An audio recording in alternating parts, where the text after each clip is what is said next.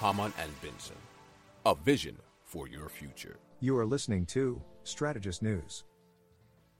Let's continue with Alegina, the startup specializing in oyster shell recycling.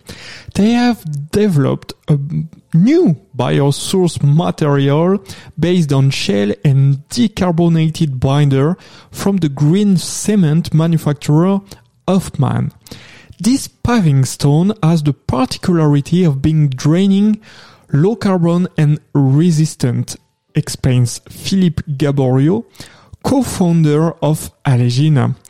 As hard as granite, as permeable as a sponge, and able to support several tons, the Vivaway paver could make a splash on the urban planning market.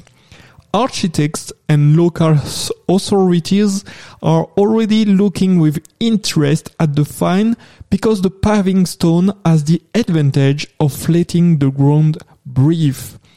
At a time when rapid urbanization is being criticized, this paving stone, which allows water to pass through, can be an asset for greening.